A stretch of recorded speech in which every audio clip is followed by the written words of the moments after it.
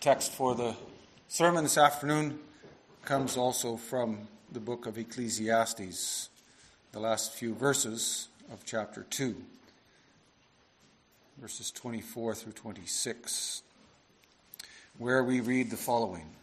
There is nothing better for a person than that he should eat and drink and find enjoyment in his toil. This also I saw is from the hand of God. For apart from him, who can eat or who can have enjoyment? For to the one who pleases him, God has given wisdom and knowledge and joy. But to the sinner, he has given the business of gathering and collecting only to give to one who pleases God.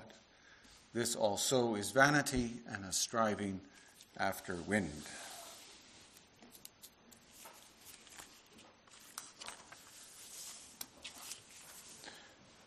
After the proclamation of God's word, we will voice our amen together by singing from Psalm 49 again, stanzas 4 and 5.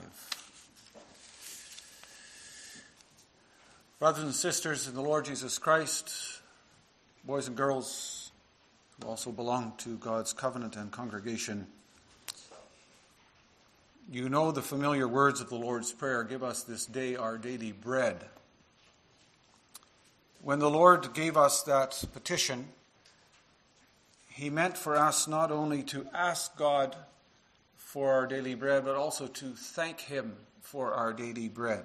This petition implies, of course, that all of our work and labor are in vain unless the Lord blesses that work. But it also implies that we are thankful for what he gives us. And I'm sure most of us begin our day with a prayer asking God for his blessing on the day. And as congregation, we also regularly thank God for what he gives us. We even pay special attention to that, often on Thanksgiving Day, or sometimes in the spring when we have a special service for prayer for crops and labor. And in doing so, we acknowledge that the Lord who created all things is the one who also gives us good things. He is the fountain of all good, we confess in Belgian Confession, Article 1. He also gives us our work, our talents, our jobs, and our wages. And the text that I've chosen for us to pay attention to this afternoon, it speaks about our work. More particularly, it speaks about finding enjoyment in our work, or perhaps it addresses our lack of enjoyment in our work. Our text confronts us with the question, where do you look for happiness? We all want to be happy, I believe. That's only natural. But what do we do to reach that goal? And is that the right goal? What do we mean by being happy? In the Bible, the word blessed and happy can be used interchangeably. If you look at some different English translations, you will notice that. The Beatitudes in some translations use the word happy instead of blessed. Or take Psalm 1, for instance, which we sang from this morning. Blessed is the man who does not walk in the counsel of the wicked. Some translations use the word happy. Happy is the man who does not walk in the counsel of the wicked. So what is happiness? And how can we reach that goal? And is it ours to reach? Well, the author of Ecclesiastes describes how he has attempted to find happiness, but his attempts, they all ended in bitter failure. It even got to the point, we read in verse 18, I hated all my toil in which I toiled under the sun. And then he writes in verse 20, so I turned about and gave my heart up to despair. After all of his efforts, he ended up being depressed. You try and try and try to find happiness, and it just remains elusive. What is the answer to this dilemma, congregation? Well, we find the answer in our text where the Lord teaches us that happiness comes only to those who do not strive for it. That's the theme for the sermon. The Lord teaches us that happiness comes only to those who do not seek it. We'll consider why we fail to find happiness and the only way to true happiness. When you read through these chapters, chapter 1 and 2, it's easy to get the impression that the author of Ecclesiastes is simply describing the life of an unbeliever. Someone who just is indulging himself in guilty pleasures. We should keep in mind, however, that the inspired author is a teacher and preacher in Israel, and that his audience is the people of God. The preacher is addressing the church. He is a believer. He has been a struggling believer, but he is a believer, addressing other believers. And the preacher, congregation, recognizes why life is so difficult. He knows that it's an unhappy business that God has given us, that is given to the children of man to be busy with. An unhappy business. Other translations call it a grievous task or a heavy burden. And by this, the author is referring to the curse of sin under which we all live, that God has imposed upon the world because of sin. The preacher knows his Bible. He knows things are not the way they ought to be, and he knows why. The ground has been cursed with thorns and thistles. Man can only earn his living by the sweat of his brow. And childbearing is a process filled with pain. Nothing in life comes easy. It is a miserable, unhappy business. A heavy burden that God has placed on us. Life is far from easy under the curse. And so the preacher began to explore, and he says he did it with wisdom, how to find happiness and enjoyment in this life, in life under the curse. Is there anything to gain as we live under this curse? And what is the gain to work? Can we be happy, and how? And he tried out many different ways to try and find happiness. He tried to find out by wisdom. In the beginning, God had made everything good. And now the preacher wanted to find out what is really good in this life. What does it take to be happy? If I have a job that I like, if I get to marry the girl I like, if we can share a particular lifestyle, if we can enjoy that together, is that what it will take? If I plan my life carefully and I'm sure to achieve my goals, is that what will make me satisfied and content? Many of us, we have our lives all planned out, don't we? The preacher tried this too. He tried to find happiness in planning it all out. He wanted to know if happiness and contentment could be found in wisdom. He wanted to see what was good to do in life under the sun, as he calls it so often in this book. So he tried to find happiness in alcohol. 2 verse 3, I searched with my heart how to cheer my body with wine. Although it seems like he didn't get drunk. He writes, my heart was still guiding me with wisdom. So he kept his wits about him. Well, what about us, brothers and sisters, boys and girls? Do you think it's good to try and find happiness in a bottle? Or lighting up a joint? Finding happiness in marijuana or other drugs? Happiness in getting a buzz? Trying to escape from the curse in that way? There are other pursuits as well. The preacher did not limit himself to just these things. He went after sexual pleasure too. He had a harem full of concubines. The delight of the sons of man, he calls it. And then he tried to lose himself in music. He hired singers to amuse him and to soothe him. Oh, there's nothing new under the sun. How often don't we see people walking around with 2 earbuds, listening to music all day, tuning out the world? The author of Ecclesiastes tried what the world still tries today, finding pleasure in sex and drugs and music, but there is no wisdom and no happiness in that. These are the things that our world also pursues with all its might, and our sinful nature desires that as well. But these things do not bring happiness. Pursuing these things is like chasing the wind. It's an exercise in futility. It's a fool's quest. Because such pleasures are just gone like the wind, like steam that just dissipates in the air. Pleasure is fleeting, congregation. Pleasure is fleeting, and we run after it. We go after it as hard as we can to get that hit, to get that high, to escape the curse. But no sooner are you done indulging in one thing than you're already planning for the next indulgence, because one is never enough. One joint is never enough. One drink is never enough. And the pursuit of sex just leads to more perversion. Nothing lasts. And the only thing that you reap from it is misery and emptiness. That's where the pursuit of pleasure gets you. In life under the curse, you cannot find that which is truly good. In the pursuit of pleasure, it doesn't satisfy the soul. That's because it leaves you filled with guilt and with shame, and it doesn't leave any lasting sense of joy and peace. And the same is true for the pursuit of work. The preacher went down that road too. Right? We would say he was a workaholic.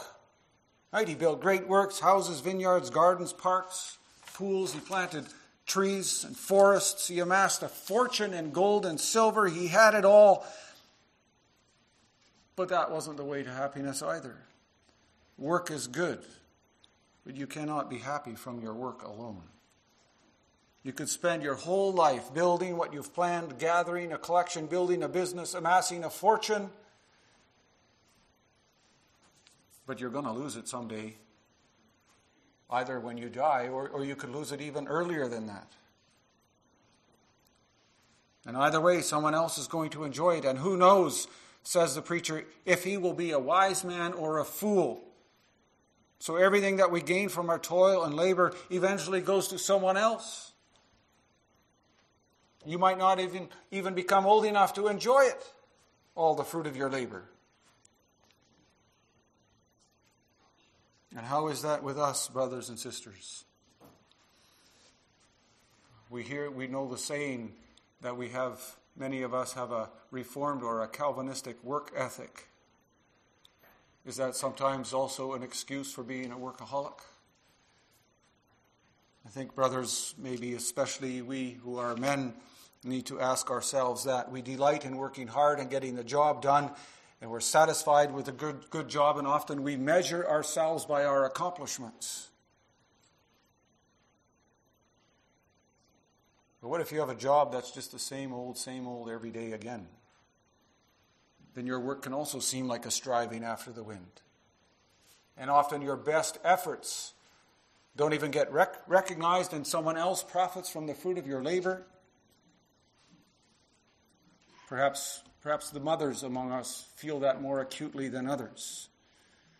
Often, if you go to work somewhere, you have something to show for it at the end of the day, but for a mother, it's the same old dirty diapers and dishes and laundry and cleaning the floors, and the next day they're dirty again. And do your kids praise you for what you do? And are you appreciated for your efforts? And the preacher says that even the pursuit of wisdom is a waste of time. Because in the end, what happens to the fool happens to the wise man too. We sang about that in Psalm 49 too. Death is the great equalizer. It comes to everyone sooner or later.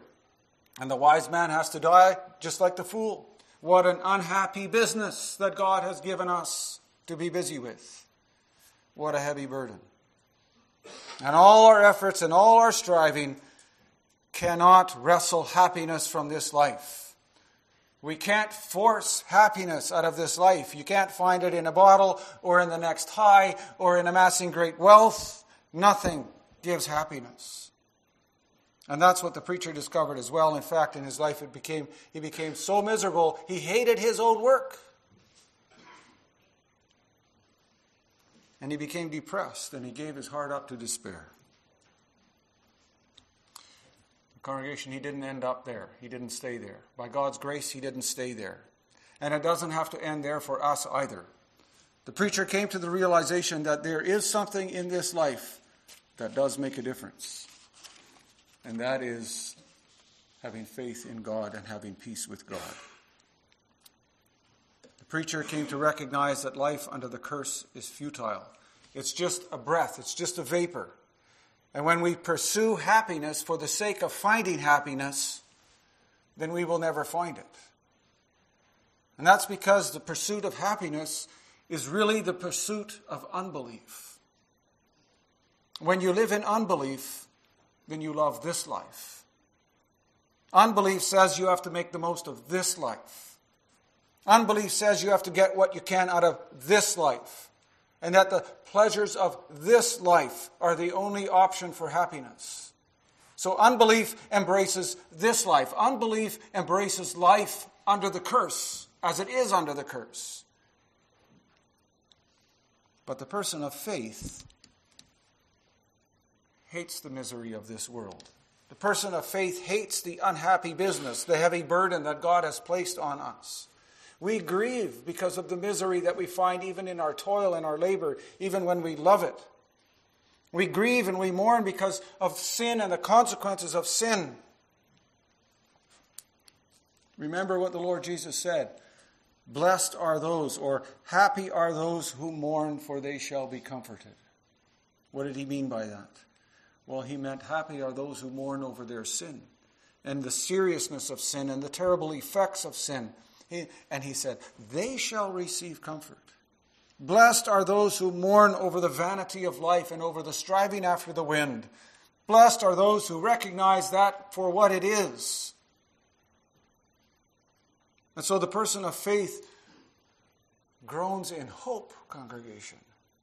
And that makes all the difference.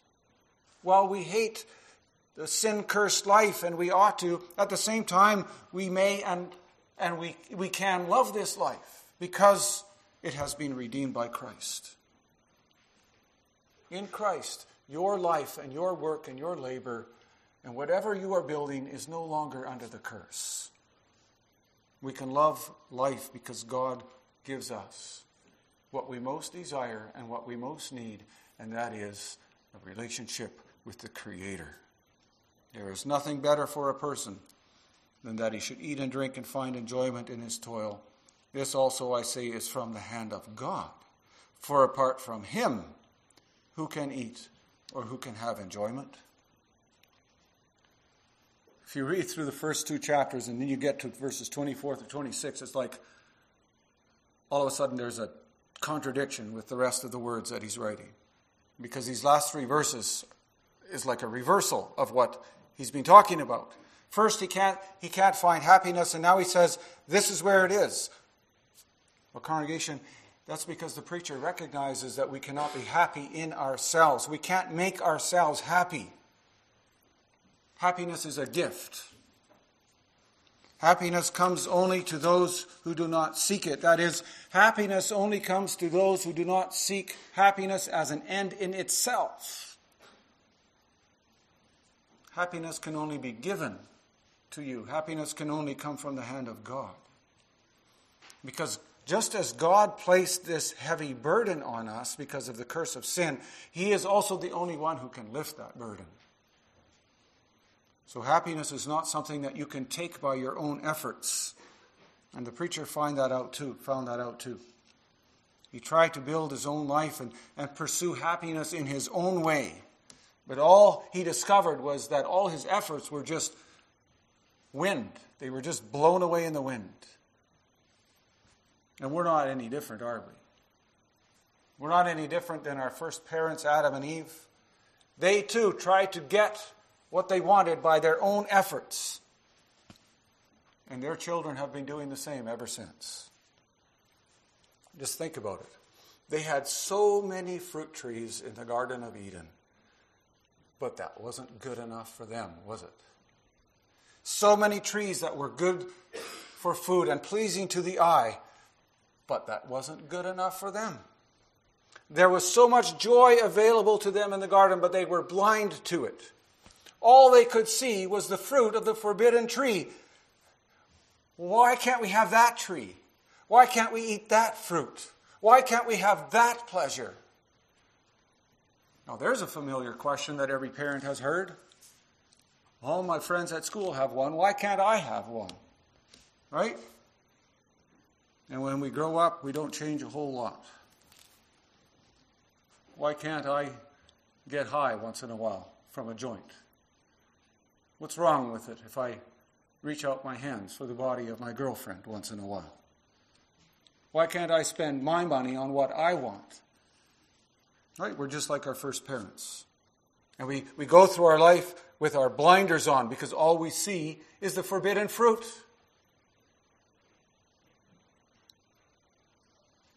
But brothers and sisters and young people of the church, if we are just out to secure our own pleasure, we will find out that we're going to lose it like a puff of vapor.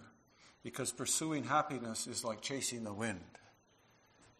So we all need to pray that we will come to the realization that striving after the wind is really a useless endeavor. Pray that you will recognize what life is under the curse and recognize the truth that by God's grace you can only receive happiness in Him and find it in a gift from Him through His Son, Jesus Christ. And pray that as you recognize the vanity of striving for your own happiness, that you will more and more turn to God and follow His ways and look to Him, look to what He has to offer. He gave Adam and Eve a large garden with more than what they needed. And He is offering us too all the fruit trees of this earth, all the things that we ever want or need. And the preacher concludes, to the one who pleases Him, God has given wisdom and knowledge and joy. The Lord Jesus tells us the same thing. If anyone would come after me, let him deny himself and take up his cross and follow me. For whoever would save his life would lose it, but whoever loses his life for my sake and the gospel's will save it. For what does it profit a man to gain the whole world and forfeit his soul? For what can a man give in return for his soul? What good does it do to chase after the whole world? What can you gain even if you are the richest man in the whole world? You cannot create happiness. It's our natural inclination to take happiness for ourselves, but God says you can only receive happiness if I give it to you as a gift. And I am willing to give it to you, the Lord says, but then you have to trust me. Congregation, no one can find true happiness apart from God. And so if we are having trouble finding enjoyment in life, maybe we need to ask ourselves some questions. Like, is God truly at the center of my life? If you are deeply dissatisfied with your life, perhaps it's because you are taking the good things in this life and making them the ultimate thing in life. That's easy to do. Perhaps we are putting happiness above our communion with God. You'll have noticed that the author of Ecclesiastes keeps himself anonymous. And I believe that one reason is that although he is a teacher in Israel, he is not the ultimate source of wisdom. He calls himself the son of David, but a greater son of David has to come to put all the wisdom of the teacher of Ecclesiastes into proper perspective, and that teacher is, of course, our Lord Jesus Christ. He puts life into perspective. You cannot force happiness from this life. You can't change this life. It is but a breath. Right? We are here today, we are gone tomorrow, our life is short. But Jesus does change your life. In Him, life is more than a mere breath. And you cannot take control of your life. But the Lord Jesus is in control of your life. And He has been given all authority in heaven and on earth. And all things are under His feet. And He rules over all things for your sake, for the sake of the church. That's you. And He is the only one who can bring happiness to His people. Seek first His kingdom, and all these things will be added unto you, He promises. Follow Him and He will give you happiness, a blessedness that comes from having peace with God. When you place your trust in Him, then life is no longer an unhappy business, because He has removed that heavy burden. He has taken that burden and He has taken it all the way to the cross, and the burden is gone. For everyone who believes and trusts in the Lord Jesus Christ, that burden is gone. So trusting in Him and seeking to live our life for His pleasure will give us true and lasting peace. And so the only way to lasting happiness is to abandon your own quest for happiness. Stop trying to manipulate your life. Stop trying to play God in your own life, but instead give it all over to God. Stop trying to create your own happiness by whatever means. Stop seeking your happiness in the good things that God offers us in this life, or by controlling the lives of the people around you. Stop trying to seek happiness in the good gifts that God gives us. Yes, we have to stop trying to find happiness even in our parents or our children or our marriage or our boyfriend or girlfriend or in our work. Making God's gifts the ultimate source of happiness, congregation, that's idolatry. That's a sin against the first commandment. Making a God out of something that God created. Placing more importance on the created thing than the Creator. Because if you attempt to find happiness in anything on earth, nothing on earth will bring you ultimate joy. You will find true joy only when you seek your joy and happiness in God alone. Let's not be like that fool in the parable that Jesus told about the man who tried to build the bigger barn. He said to himself, I say to my soul, soul, you have ample goods laid up for many years. Relax, eat, drink, be merry. But the Lord said to him, you fool, this night your soul is required of you, and the things you have prepared, whose will they be? So the one who lays up treasure for himself is not rich. So is the one who lays up treasure for himself and is not rich toward God.